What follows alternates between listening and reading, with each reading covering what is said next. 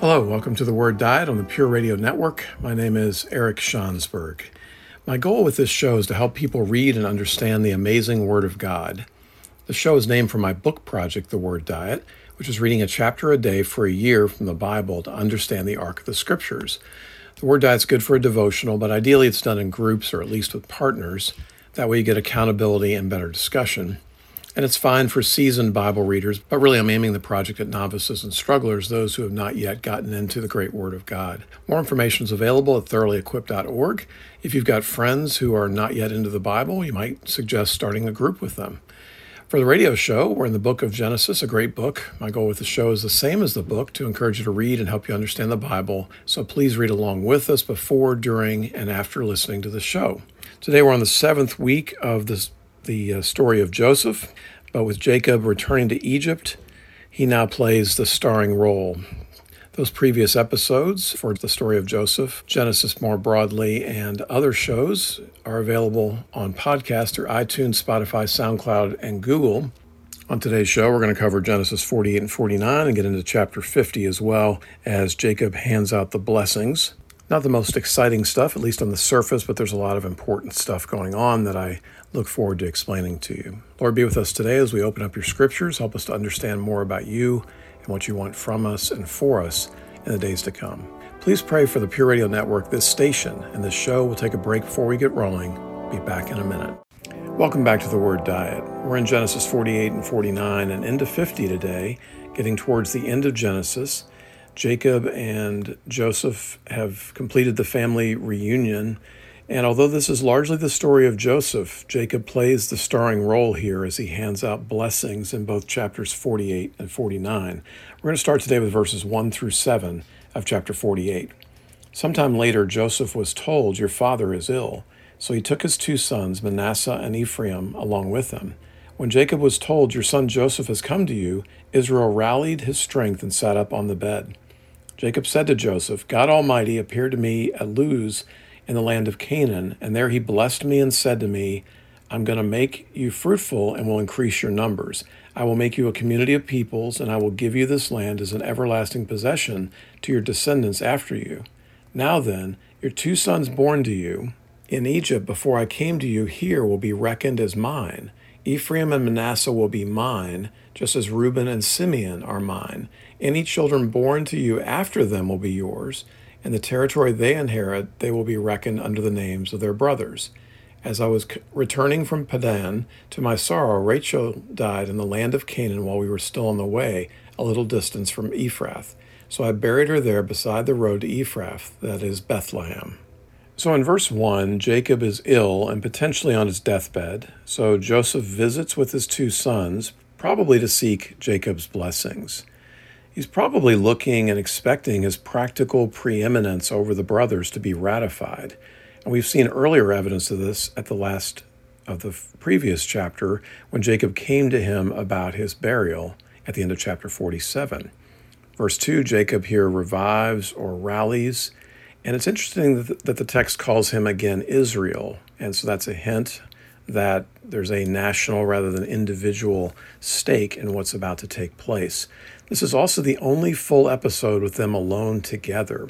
And so we have, in a sense, the competing worldviews in one room together, Jacob versus Joseph and Israel versus Egypt. Now, there are a number of strange things in the opening of this passage. For one thing, Jacob motivates it by the covenant and the promise of population and land. In verse 4, he calls it an everlasting possession, and he attributes it in verse 3 to God Almighty. That's his opening words. Now, this is in contrast to the property that Joseph has received through Pharaoh to give to his family in chapter 47, verse 11. The property, or literally the word is possession from Pharaoh, and Jacob seems to be contrasting that with the literal possession, the future possession of the promised land that God is going to give. Cass observes Joseph is a benefactor, but only a temporary one and one inferior to God. And contrary to appearances, Egypt is not the promised land. So Jacob seems to be working on those points with Joseph and with those of us reading the text today. Verse 5, Ephraim and Manasseh will be adopted by Jacob, And this is in contrast to potential future sons that are mentioned in verse 6. So Jacob is implicitly encouraging Joseph to have more children, to be more fruitful in terms of population. But from the text, apparently that did not happen. It's also interesting that Ephraim is mentioned before Manasseh, which foreshadows the reversal blessings that we'll read about in verses 14 and 20 in particular, that usually the older child, Manasseh, would come before the younger child, Ephraim. So what's happening here? Well, the promise that was cited in verses 3 and 4 is used to motivate the adoption and the absorption of Joseph's Egyptian-born sons into Israel.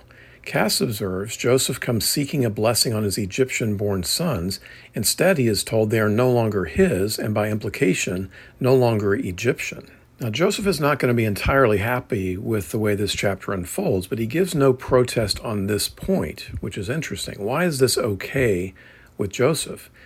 Well, I think we have a number of possible answers here. In essence, Jacob is saying, God told me so, and Joseph has experienced the same thing in his own life. He's seen God's providence. He has not received direct communication from God, but he's seen God move. And it's not clear that he wants to argue with his dad on this point. I think we could look at the cultural norm of patriarchy, that you just give in to your father on points like this. That could easily be the case. Could be that he's not all that interested in his children. He only has the two.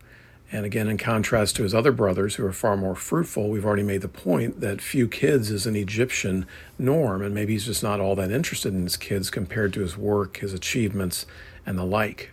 The most positive angle here is that Jacob is honoring Joseph with the double blessing of the inheritance by naming the two sons. In contrast to this, Judah will receive the firstborn's leadership responsibilities, what's been called the birthright. But both of these have been forfeited by Reuben and Simeon. Verses 5 mention them by name. That's not an accident. We're not sure about Levi yet, but that story's coming later. But this would eventually allow the 12 tribes to have land. Joseph will be replaced by his two sons, and Levi, it turns out, will not receive land. And so there will be a total of 12 tribes, although not 12 brothers, who receive land in the promised land. As such, we also have Joseph's material and Egyptian blessing, and that's in contrast to Judah's spiritual and Israelite blessing. Matthew Henry says here, let them not succeed their father in his power and grandeur in Egypt, but let them succeed in the inheritance of the promise made to Abraham. And Jacob here is making the first of many moves in this chapter to try and reorient Joseph and his family toward Israel.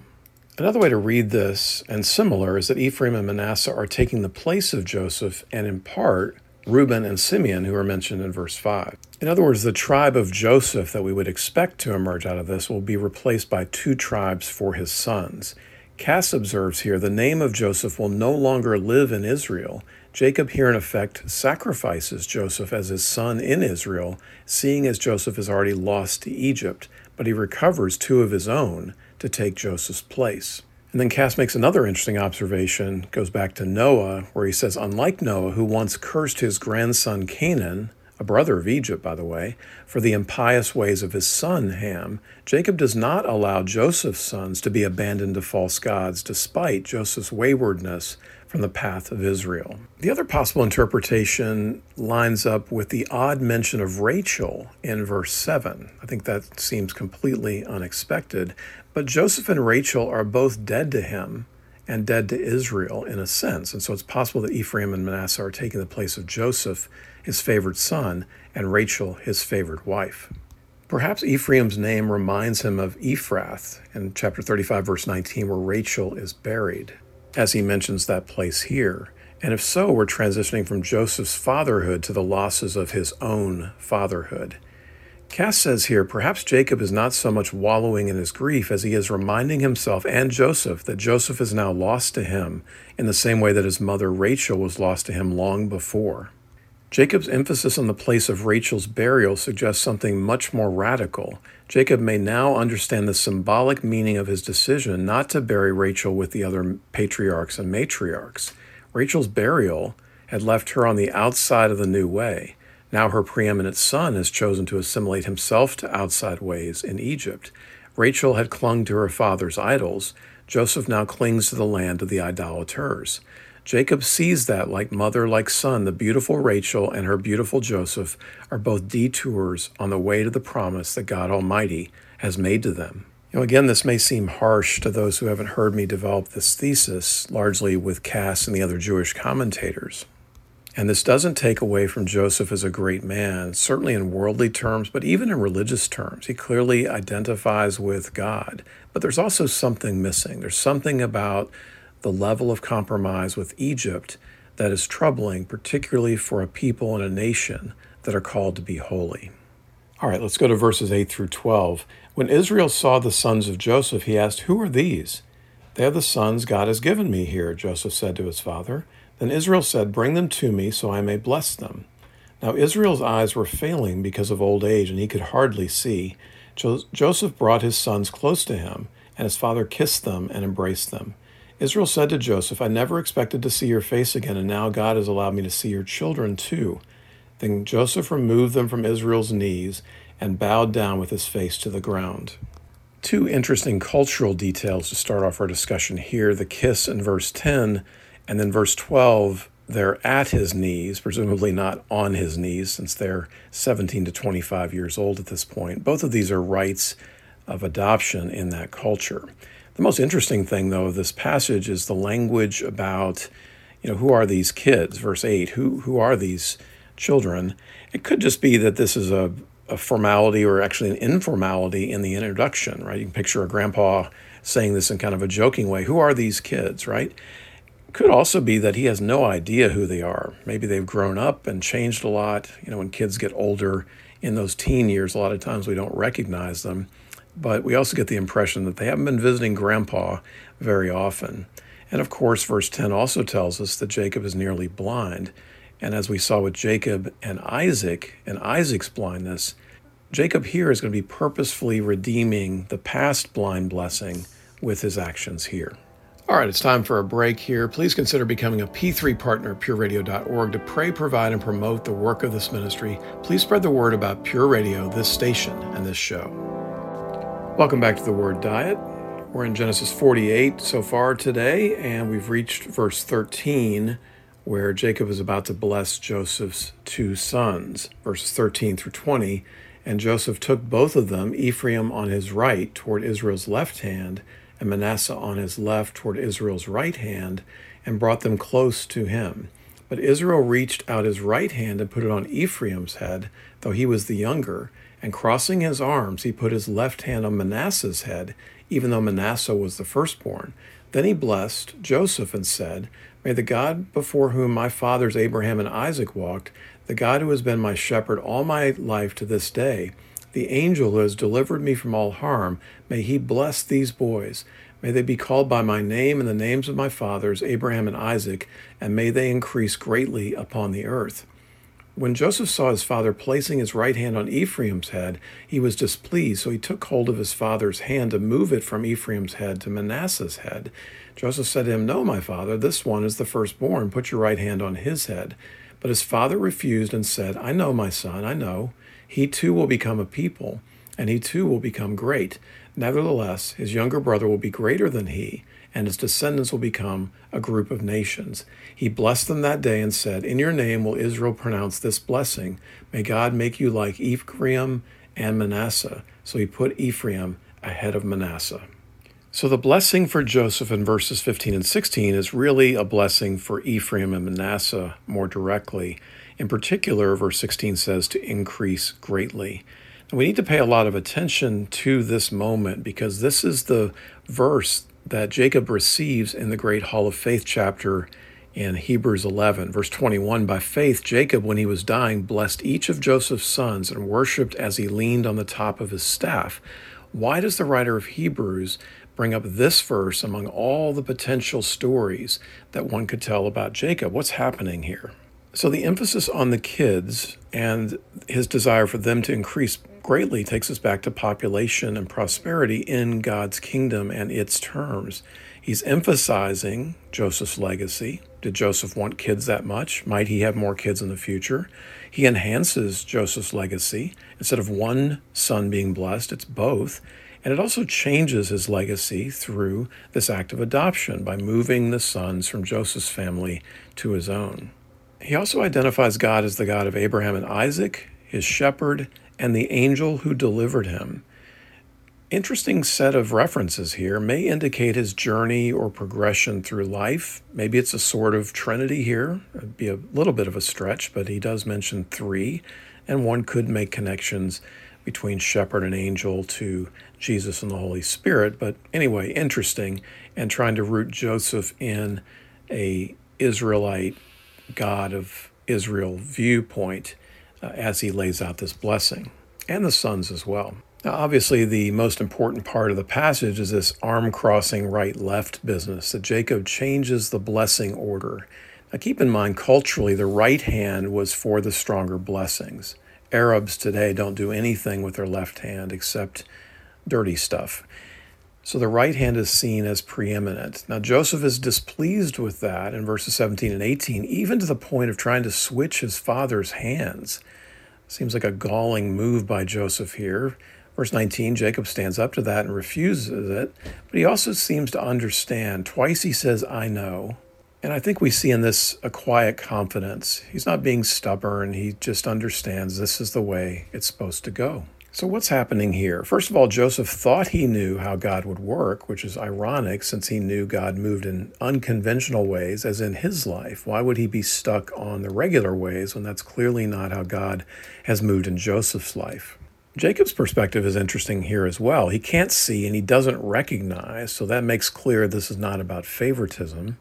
It does parallel with a bias against the firstborn, as he himself had received the blessing instead of Esau. And Jacob ultimately here is deciding in favor of the pattern laid out by God, as we've seen throughout Genesis, with Abel and Cain, with Shem and Japheth, with Abraham rather than Nahor and Haran, with Isaac instead of Ishmael, Jacob instead of Esau, Judah and Joseph instead of Reuben. We'll see it again with Moses and Aaron in the book of Exodus.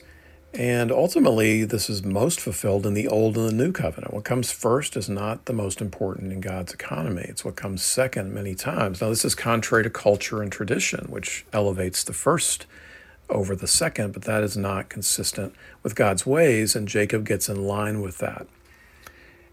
Why else is this important? Well, choosing the oldest would also imply that things are solid and that the perpetuation of the current state of affairs is desirable. And that is Joseph's view, but again, that is not Jacob's view. Cass says here, Israel's rejection of both Joseph's offer to Egyptianize and his complacent belief that the new way was finally secure. In all of this, Jacob might be physically blind, but he's not spiritually blind. He's going the right direction here. Now, from Joseph's perspective, Jonathan Sacks makes a couple of really interesting observations here. First, he notes that Joseph has some reasonable concerns here to see things being reversed. Sacks writes, it is not difficult to understand the care Joseph took to ensure that Jacob would bless the firstborn first. 3 times throughout his life, Jacob and Esau, Rachel and Leah, Joseph and Benjamin over the 10 sons, his father had set the younger before the elder, and each time it had resulted in tragedy. The consequences were catastrophic: estrangement from Esau, tension between the 2 sisters, and hostility among his sons. Joseph himself bore the scars.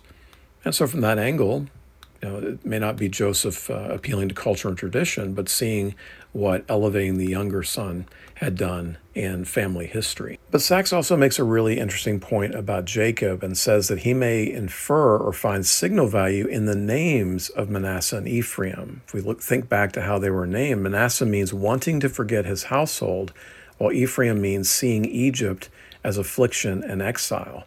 Sacks writes here, on this reading, Jacob's blessing had nothing to do with their ages and everything to do with their names. Jacob sought to signal to all future generations that there would be a constant tension between the desire to forget, to assimilate and anesthetize the hope of return, and the promptings of memory, the knowledge that this is exile, that we are part of another story, that our ultimate home is somewhere else.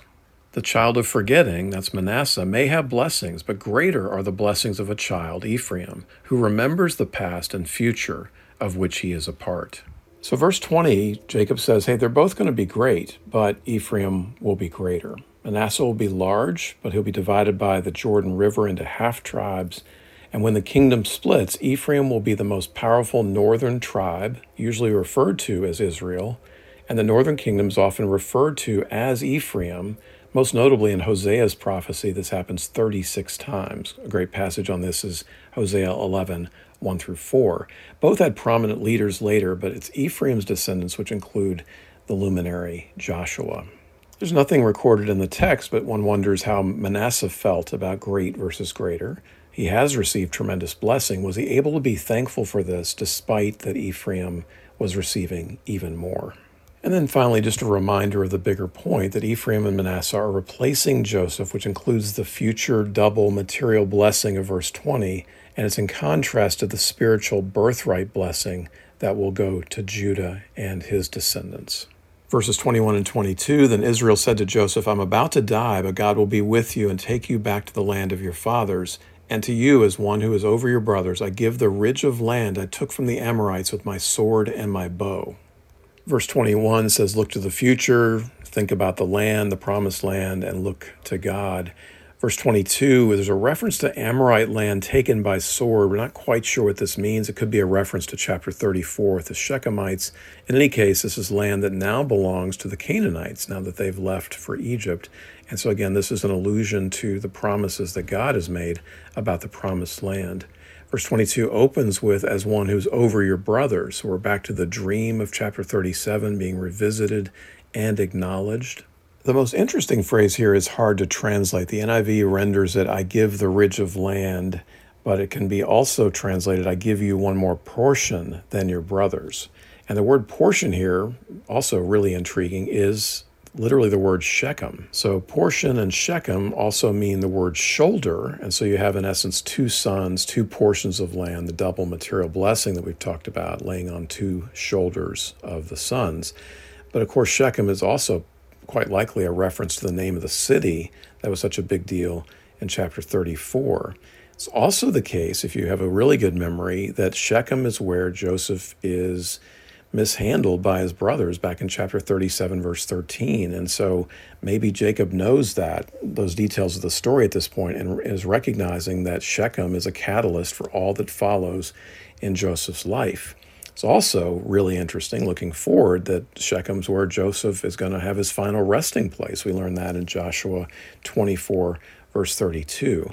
From a literary perspective, it's kind of difficult to know what to do with Shechem. Shechem's certainly a troubling and ominous reference, again, given what happened in chapter 34, but maybe we're supposed to read this as a sign and hope of redemption of this troubled place. So that takes us to chapter 49. Chapter 48 was the blessings for Ephraim and Manasseh, and that seems to be a catalyst for, at least in literary terms, chapter 49, which is a blessing for all of Jacob's sons. When we think back to Isaac and Ishmael, Jacob and Esau, we might forget that Ishmael and Esau also received their blessings, and so all of Jacob's sons will receive blessings as well. Let's read the introduction to this blessing chapter, verses 1 and 2. Then Jacob called for his sons and said, gather around so I can tell you what will happen to you in days to come. Assemble and listen, sons of Jacob. Listen to your father Israel. The first thing to note here is this chapter is the longest poem in Genesis, with many words not used elsewhere in the Bible. So there are some difficulties in translating it. Fortunately, there's not anything of any significant doctrinal importance or the like. So whatever struggles we have here, we can make note of them and move on pretty quickly. Again, he does bless all 12 sons. Another reference to this late is in Revelation 21:12, when the 12 gates are named for the 12 tribes of Israel. Of course, it's practical to tell all of them together, and this is alluding to the multiplication of Israel, or Jacob, that will follow.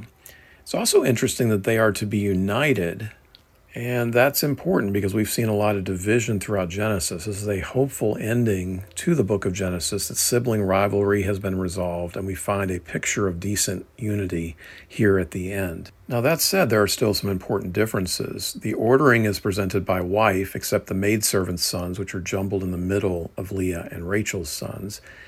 And the blessings are not nearly all equal, even in terms of quantity. There's a big focus on Judah. He gets 5 verses and 17 statements. Joseph receives 5 verses and 19 statements. And later, the dominant southern and northern tribes, right, get those massive blessings, almost as much combined as the other sons, which receive 10 verses and 38 statements. Now, blessings are strange to us, but biblically and in that culture, it's a combination of prophetic speech and an analysis of the strengths and weaknesses of his children. Cass says what follows is part blessing, part prophecy, part settling of scores, and part redirection of future family and tribal relations. Marianne Robinson, in her novel Gilead, observes it is not Adam but the Lord who rebukes Cain. Eli never rebukes his sons, or Samuel his. David never rebukes Absalom. At the very end, Jacob does rebuke his sons as he blesses them. And so credit where credit's due. Among the biblical characters, among fathers, Jacob is the one who has the courage and the wisdom to lay out some rebuke within these blessings.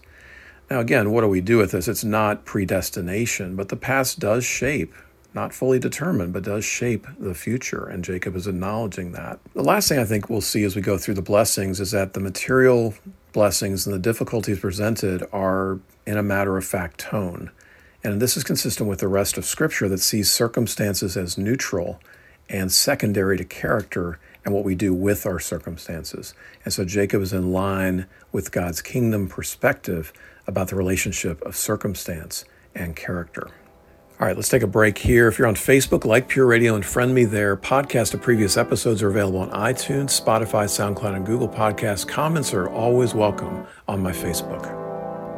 Welcome back to The Word Diet. We're in Genesis 48 and into Genesis 50 today. First two segments, we covered Genesis 48 and the blessing of Jacob to Joseph's two sons, Ephraim and Manasseh. And at the end of the last segment, we introduced the blessing to the other sons in chapter 49, verses 1 and 2. So let's start with verses 3 and 4. First son, Reuben. Reuben, you are my firstborn, my might, the first sign of my strength, excelling in honor, excelling in power. Turbulent as the waters, you will no longer excel, for you went up onto your father's bed, onto my couch, and defiled it. Ouch is the word that comes to mind for me, and it's really sobering to think that it's possible that this episode hadn't even been mentioned publicly until this moment. Imagine that, and what a jaw-dropping statement this would have been at this point. The blessing opens in a promising manner, the terrific praise of verse 3, but basically Reuben didn't live up to the promise. He's called turbulent, which is good news, bad news. He's got a lot of passion, but it implies he's unstable. The comparison to water is interesting. Matthew Henry notes that water fits any container, and so it's not someone who takes great stand. So you're passionate, but you go anywhere the wind blows, basically, is a picture we're given. Of course, the punchline here is the defiling of Jacob's bed by sleeping with the maidservant Bilhah. And this is back in chapter 35, verse 22. He's still a son, but he lost the firstborn leadership to Judah. And of course, we've seen it play out in this generation as well, as Reuben is a try-hard who is unable to lead his brothers for whatever reason, and Judah easily supplants him as the story continues. Looking forward, none from this tribe are mentioned later in the Bible except Dathan and Abiram, who lead a rebellion against Moses in Numbers 16, so that's not good, and general tribal indecisiveness in Deborah's victorious poem in Judges 5, verses 15 and 16. This tribe later chose land on the east side of the Jordan, which was more fertile but more vulnerable to attack, and so they fade into history.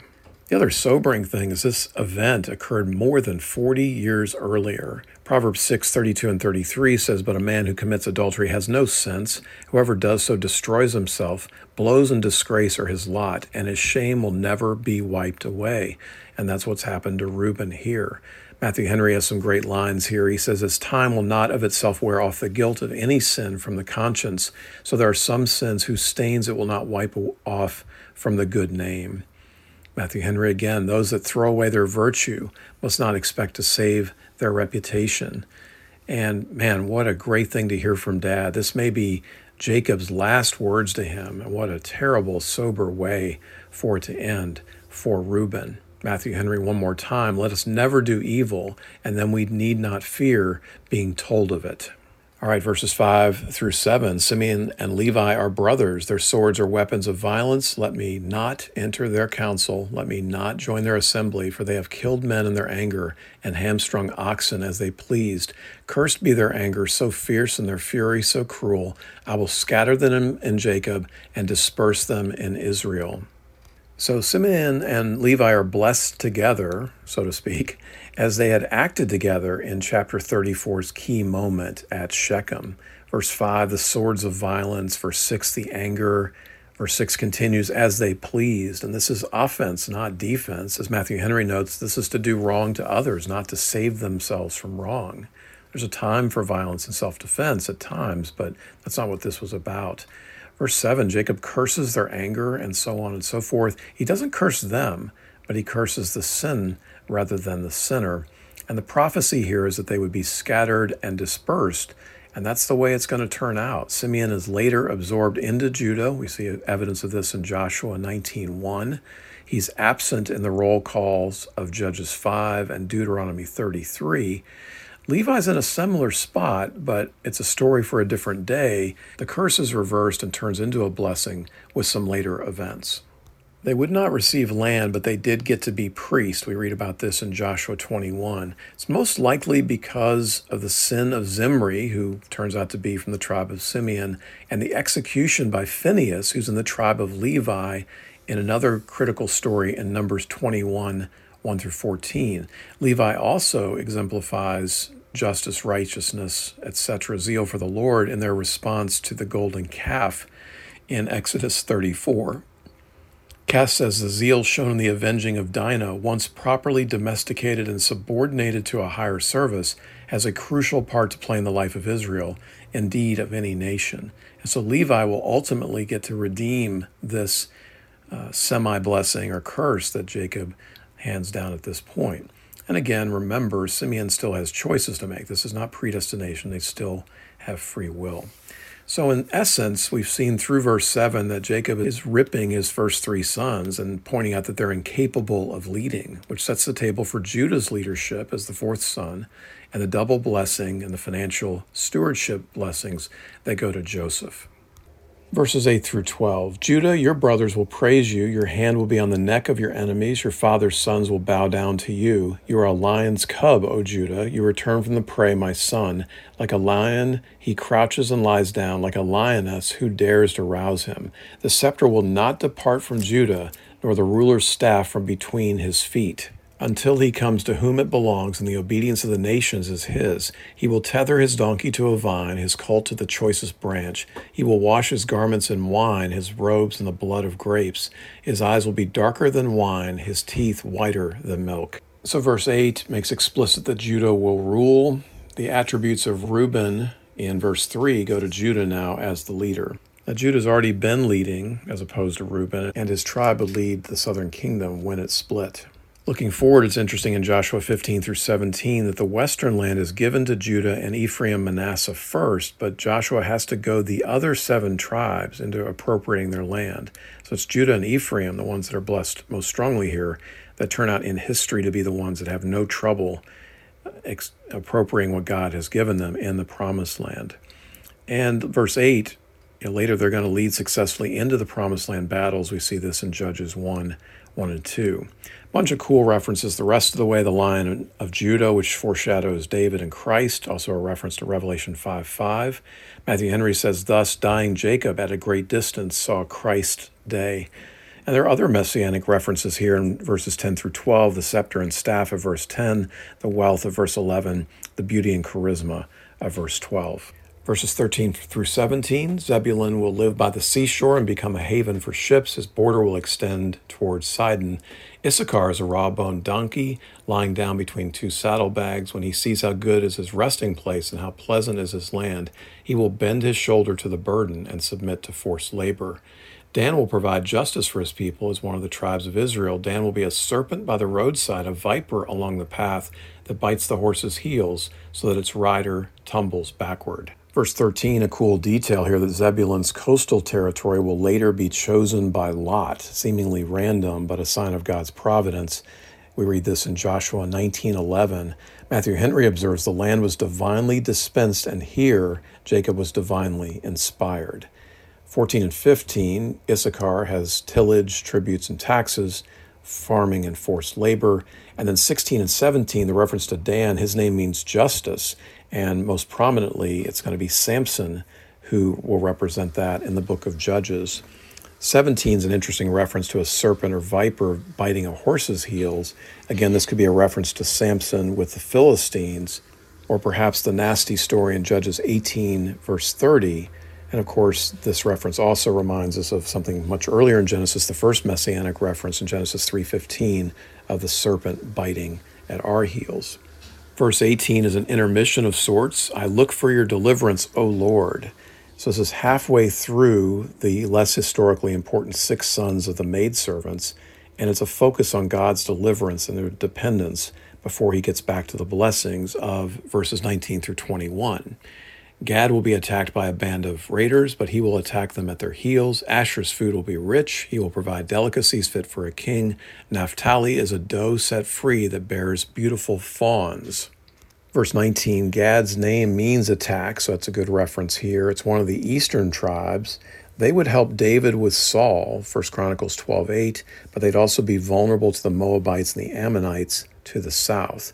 Asher had tremendous wealth. There's a reference to that here in verse 20. And in verse 21, Naphtali is isolated in the northern country, and they fostered an independent spirit there, which seems to be prophesied by what Jacob says here in verse 21. And that takes us to 22 through 26 for Joseph. Joseph is a fruitful vine near a spring, whose branches climb over a wall. With bitterness, archers attacked him. They shot at him with hostility. But his bow remained steady, his strong arm stayed limber, because of the hand of the mighty one of Jacob, because of the shepherd, the rock of Israel, because of your father's God who helps you, because of the Almighty who blesses you, with blessings of the heavens above, blessings of the deep that lies below, blessings of the breast and womb. Your father's blessings are greater than the blessings of the ancient mountains, than the bounty of the age-old hills. Let all these rest on the head of Joseph, on the brow of the prince among his brothers. So this is the other lengthy and loaded blessing along with Judah. Verse 22 mentions the word fruitful twice. Again, this connects to the financial stewardship blessings, the double blessings, material, physical blessings that Joseph would receive. Of course, this is Ephraim's name, which means fruitful. And remember that Ephraim is greater than Manasseh in the blessings of chapter 48. Verse 25 mentions fertility of soil, man, and animals. But Jacob is also working really hard to connect this to the providences and the protections and the provision of God, including the rock of Israel reference in verse 24, which is a phrase used throughout Deuteronomy 32, Psalms, and Isaiah.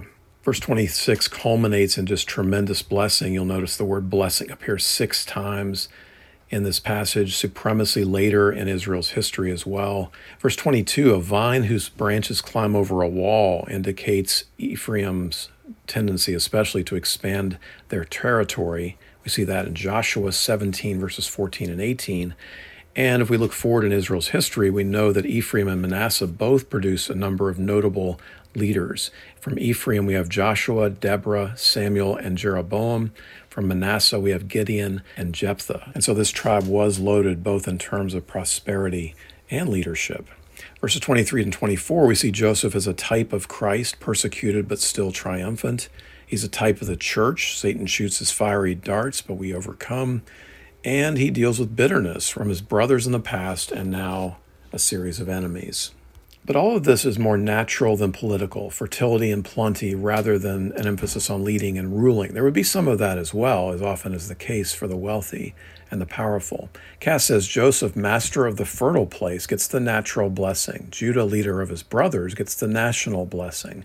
Joseph, it appears, had only half understood his youthful Egyptian dream about the sheaves of wheat. His brothers did indeed bow down to him, but only in Egypt. In Israel, the brothers, including Joseph's sons, will be led by Judah. And then Cass makes, I think, a very powerful observation here that Jacob, at the end of his life, like his father Isaac, confesses his error regarding his sons. But unlike Isaac, Jacob does so in public before all his sons. And then finally, verses 27 and 28, Benjamin is a ravenous wolf. In the morning he devours the prey, in the evening he divides the plunder. All these are the 12 tribes of Israel, and this is what their father said to them when he blessed them, giving each the blessing appropriate to him. So verse 27, Benjamin is described as a ravenous wolf. That's a long way from the manipulated, beloved baby brother we last saw in the text. Must have been the prophecy, or he would have spoken more kindly about one of his favorite sons. Now in history, we got the second judge, who's Ehud, coming out of the tribe of Benjamin, the first king as well, Saul, and later it'll be Mordecai and Esther, and the Apostle Paul. Verse 28's conclusion reiterates that all are blessed, none are disinherited, as we saw with Ishmael and Esau. And I'll let the last word be from J. Vernon McGee on this, who notes that Jacob is all business here. He says, a grandpa is inclined to boast just a little, but old Jacob didn't tell his grandsons how smart he was or how clever he was, how he put it over Esau or how he put it over his father-in-law Laban. This is what he did say, "May the Lord who kept me from evil keep the lads." And this is the bottom line. It's not about Jacob. Jacob's looking forward to the future. He's depending on God. He's looking forward to the promises of God being fulfilled in the lives of his descendants. Let's take our last break here. Please consider becoming a P3 partner at pureradio.org. Spread the word about Pure Radio, this station, and this show. Welcome back to the Word Diet. We're in Genesis 48 and into 50 today. First two segments, we talked about Genesis 48 and the complicated but important blessing of Jacob to Joseph's two sons, Ephraim and Manasseh.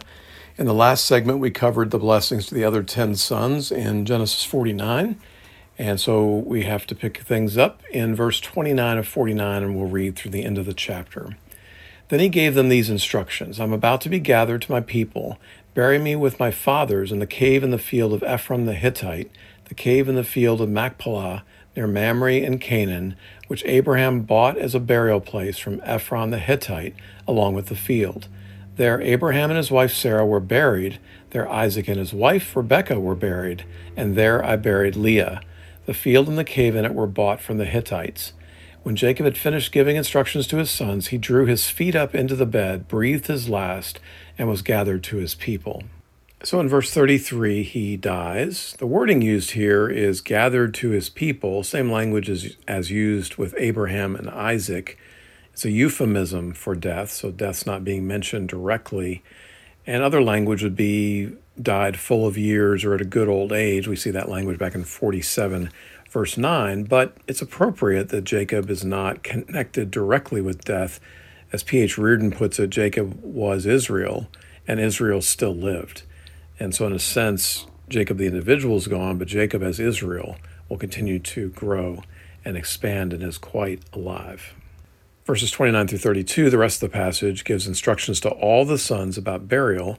Now remember that Joseph had received instructions back in chapter 47, verses 27 through 31 as a separate matter, but this underlines its importance. He's not just leaving it to Joseph. It's something he wants conveyed to all the sons.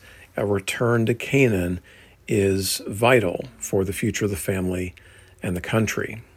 Verse 32 mentions Leah, and she's not explicitly identified as his wife, but the most important thing is he is buried with her, not Rachel. Rachel is the favored wife, but Leah, long-term, is the wife that is associated with the patriarchs and with Jacob's death and burial and the promised land. The other thing to say about this is the application we can make to funeral arrangements broadly. And as with us, if we make the arrangements ahead of time, it can avoid costs and contention. As Leon Cass notes, this is a masterful combination of practical, geographical direction, legal instruction, and pious inspiration, a reminder of why they do these things. And it's also interesting that there are twofold instructions, the ones to Joseph and the ones to the brothers, and that parallels what's going to happen in the funeral itself, that there's both an Egyptian part that's engineered by Joseph and an Israelite part that is run by all of the brothers. All right, let's move into verses 1 through 3 of chapter 50. Joseph threw himself upon his father and wept over him and kissed him. Then Joseph directed the physicians in his service to embalm his father Israel. So the physicians embalmed him, taking a full 40 days, for that was the time required for embalming, and the Egyptians mourned for him 70 days. The first thing is the weeping of Joseph in verse 1. And this is all despite the fact that Jacob is clearly ready to go physically and spiritually, And I think we can draw application to this to our grieving as well. Just because someone passes, just because we have warning, just because they've lived a full life, just because it's time to move on to the next life, it doesn't mean it doesn't still hurt. And so the grieving of Joseph is representative of the pain we always feel when a loved one, departs from us.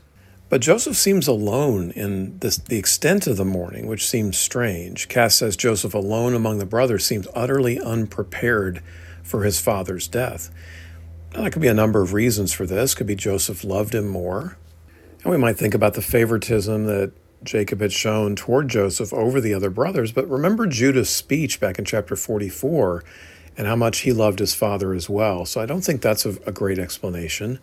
We've seen that Joseph is relatively quick to cry. We saw that as the drama was unfolding back in the middle of this narrative. It could be that he's experienced more losses. He's certainly gone through more pain in his life, and so maybe he's quicker to cry and to experience and express grief for that reason. Or perhaps as a religious matter, and this goes back to the Egyptian versus Israelite perspective, maybe he's just less accepting of death. And we see this all the time in people as well. If they're not comfortable with the next stage of life, if they're not as accepting of death itself, then it's a much more painful thing to go through. So any of these, I think, or all of them actually, are possible for explaining the extent of Joseph's grief. Now, verses 2 and 3 talks about 40 days to embalm. This is consistent with Egyptian tradition and custom, and it's to ward off death for other people. And here it's pretty important given the long trip that's going to be made with Jacob's body.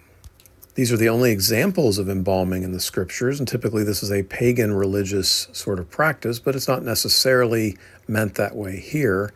And this is interesting, I think, as well, that Israel is able to accept this on behalf of the pagans as a gift, and it's not problematic for them religiously.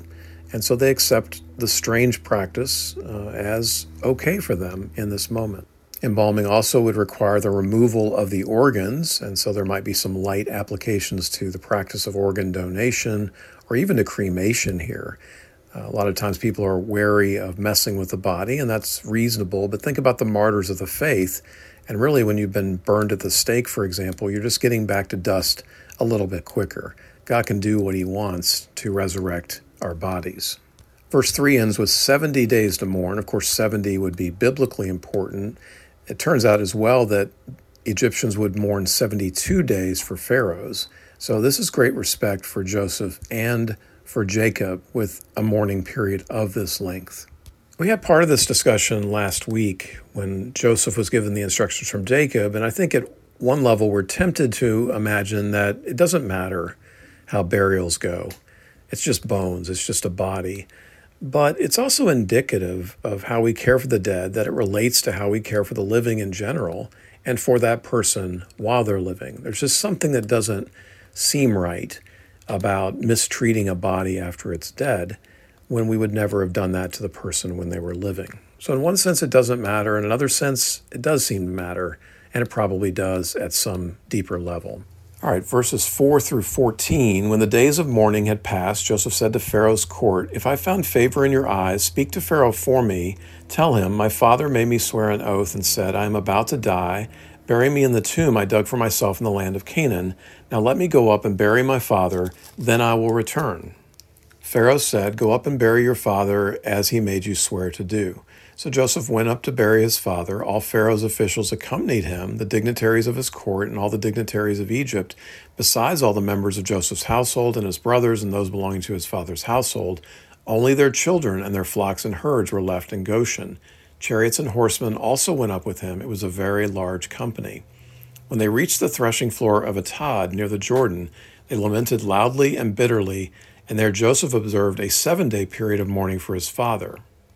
When the Canaanites who lived there saw the mourning at the threshing floor of Atad, they said, "The Egyptians are holding a solemn ceremony of mourning."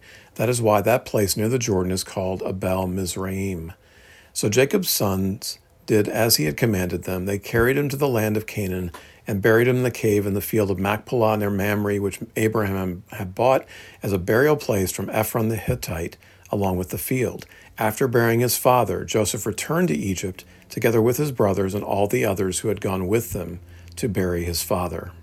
As a broad comment, the first thing to note here is that there's so much text devoted to this. I mean, if you think about the sparse narrative we've seen often in Genesis, where we're begging for more details, here we get 14 verses devoted to not really what seems to be that important, Jacob's death and his funeral. Think about all the others who've died in Genesis, and they only get a verse, if that. So something else is going on here. What are we supposed to see in God's purposeful writing of the scriptures through Moses to give us a narrative of this length? So we start back with the request in verses 4 and 5, as per his father's wishes, and the assent in verse 6, based in part on his oath, which again was back in chapter 47. It's interesting, a little detail. Verse 4, he takes an indirect approach here. He has other people approach Pharaoh. It could be that he's not as close to Pharaoh as previously. One wonders if things are already changing for Israel. Verses 7 through 9 indicate that the relationship is still strong, at least relatively strong, but maybe there's some foreshadowing here in his inability to approach Pharaoh directly, or unwillingness to approach him directly. In terms of the rhetoric, it's interesting that in his approach to Pharaoh, he leaves some things out. He omits Jacob's reference to not in Egypt, the mention of the cave, the ownership of the land in Canaan. He makes it personal. He adds that a tomb was dug, and he doesn't really give cultural or religious reasons. So it seems like Joseph is being careful in how he makes his case to Pharaoh. And most important, he promises that he will return, which of course is of great interest to Pharaoh. Cass says he's struck by the contrast between Joseph's timid, "let me go up and I'll be back," and that of the next Israelite who stands before Pharaoh, Moses' bold demand to let my people go. Right, where Joseph is tentative and careful, Moses will be much more bold in the next book. Verses 7 through 9, the trip to Canaan goes forward with Pharaoh's officials, other important Egyptians, and Jacob's family. This is a great honor. I think this is interesting in light of how the Egyptians despised the Israelites. We saw this a couple of times, for example, in chapter 43, verse 32, that the officials go with them despite not being fans of the Israelites in general. But notice in verse 8, they don't bring the kids or the flocks. For one thing, bringing the kids and all those animals would have been practically difficult. Imagine all those kids saying, "Are we there yet?" And it's also sensitive to Pharaoh, making clear that Egypt is their home, at least for now. It sends a very different message if you bring the kids and the flocks. This may also be part of the reason for the entourage that accompanies Joseph in verses 7 and 9. Maybe they're meant, at least implicitly, to encourage Joseph to return. For Joseph, this is the first time he's been home in about 40 years, and the last time he'll be there. But again, in a very interesting little note in the text here, verses 10 and 11, twice it mentions that he went near the Jordan. This is literally beyond the Jordan, which means that they were approaching from the east. Now, this is really interesting, right? They're taking an indirect, circuitous trip rather than just going northeast for a straight shot. Now, for the reader looking forward to Exodus, we'll note that this is similar to what Israel will later do in the wilderness. So there's maybe some foreshadowing here. But it's also, I think, important that they're avoiding the promised land to a large extent. They're in the promised land as little as possible. They're not in the Negev. They don't go through Beersheba. They're spending as little time in the promised land as possible. And this is Joseph's choice. So it's odd and interesting that he chooses to limit his exposure to the promised land with his route. Verses 10 and 11, the 7 days of mourning, a loud and bitter lament. Probably weird and maybe even troubling to the Canaanites to see this response that they attribute wrongly to the Egyptians. And then verses 12 through 14, the Israelite flavor of the funeral procession gets rolling at this point. The second half of the funeral narrative, Cass says the funeral is thus a mixture. Its grand and noble Egyptian beginning gives way to the plain and austere Israelite journey to the cave. Verse 13 underlines his exact obedience in the land of Canaan, in the burial and burying him with the patriarchs rather than his favored wife. Another small detail, but notice that it says Jacob's sons in verse 12, and then Joseph is set apart from them in the return to Egypt of verse 14. They're together in Israel, but Joseph is set apart as they return to Egypt. Verse 13, they put the body on their shoulders, and that's different than the chariots that had carried Jacob's body in verse 9.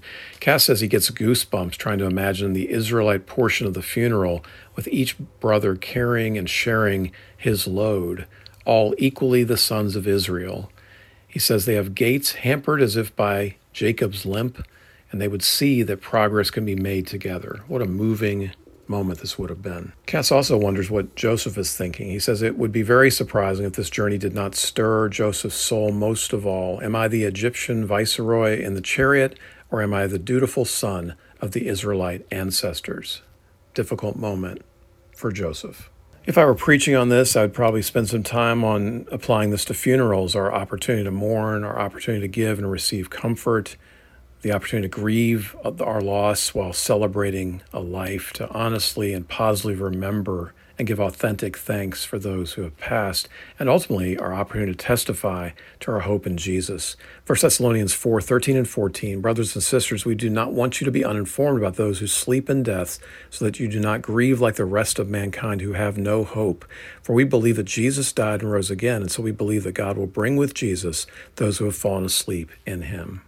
Lord, we thank you for this passage. May we be comforted as people leave us to move to the next life, to be comforted in our grieving and our celebration of the lives of those we love. In Jesus' name, amen. Good to be with you today, and we hope you'll join us next time on The Word Diet.